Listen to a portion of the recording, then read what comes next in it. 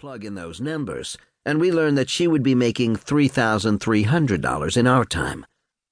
The cook was paid $240 a year, or $4,400 now. Whether that salary was earned or not probably depends on what Twain thought of the cooking. That, of course, could vary from meal to meal, as well as from year to year, and there's no way to quantify a man's moods, especially Twain's. Alan Pell Crawford, Spring, 2017. 1. Whatever I touch turns to gold. Like most of us, Mark Twain hated writing checks to other people. But there were times when he happily paid out large sums. Issuing a check for $200,000 drawn on the United States Bank of New York on February 27, 1886, for example, made him almost giddy. The check was made out to Julia Dent Grant, the widow of Ulysses S. Grant, the former President of the United States and Commanding General of the Union Army, had died of cancer the summer before, just after completing his remembrances of the Civil War.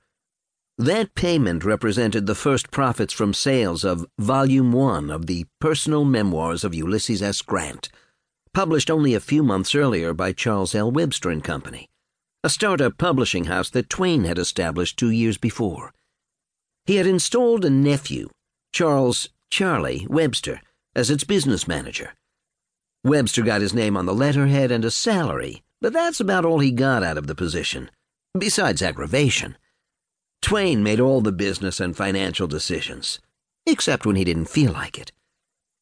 Twain would have been pleased to have published Grant's memoir, even if it had not broken all American publishing records for sheer profitability. Just landing the contract had required Twain to persuade General Grant to break a handshake deal with another publisher. The other publisher had offered Grant a 10% royalty. Twain countered by offering a royalty share unheard of then or since, 75%. The other publisher offered no advance against royalties. Twain said he would pay $25,000 up front. That was a bold gamble, some might say a reckless investment, but it paid off.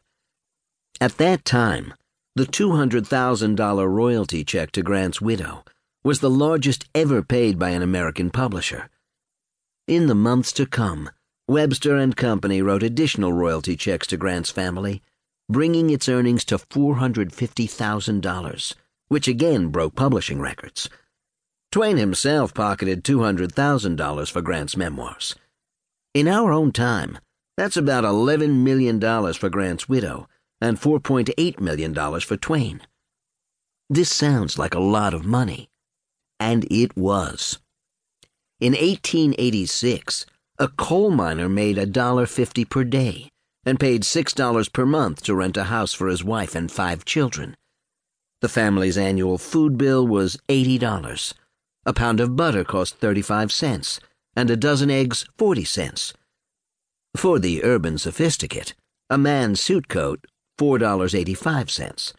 A piano could be bought for $125, and a 3-bedroom apartment in Manhattan rented for $80 a month. By the age of 50, Mark Twain had achieved something he had dreamed of and worked for his entire life. He was rich. Raised in genteel poverty in small towns in Missouri, when Missouri was still the West, Twain, as a grown man, had rubbed elbows with the greatest business tycoons of the time. As the author of The Innocents Abroad, Roughing It, Life on the Mississippi, The Adventures of Tom Sawyer, and The Adventures of Huckleberry Finn, he had seen the world, or much of it. Russian princes and English lords fawned over him. Hundreds of thousands of people bought his books and lined up to hear him speak. With his earnings and his wife's inheritance, he had built a startlingly opulent 25-room mansion in high-toned Hartford, Connecticut. Justin Kaplan, the author of Mr. Clemens and Mark Twain, called the house part steamboat, part medieval stronghold, and part cuckoo clock. And now, as head of his own publishing firm, making money for other authors, he felt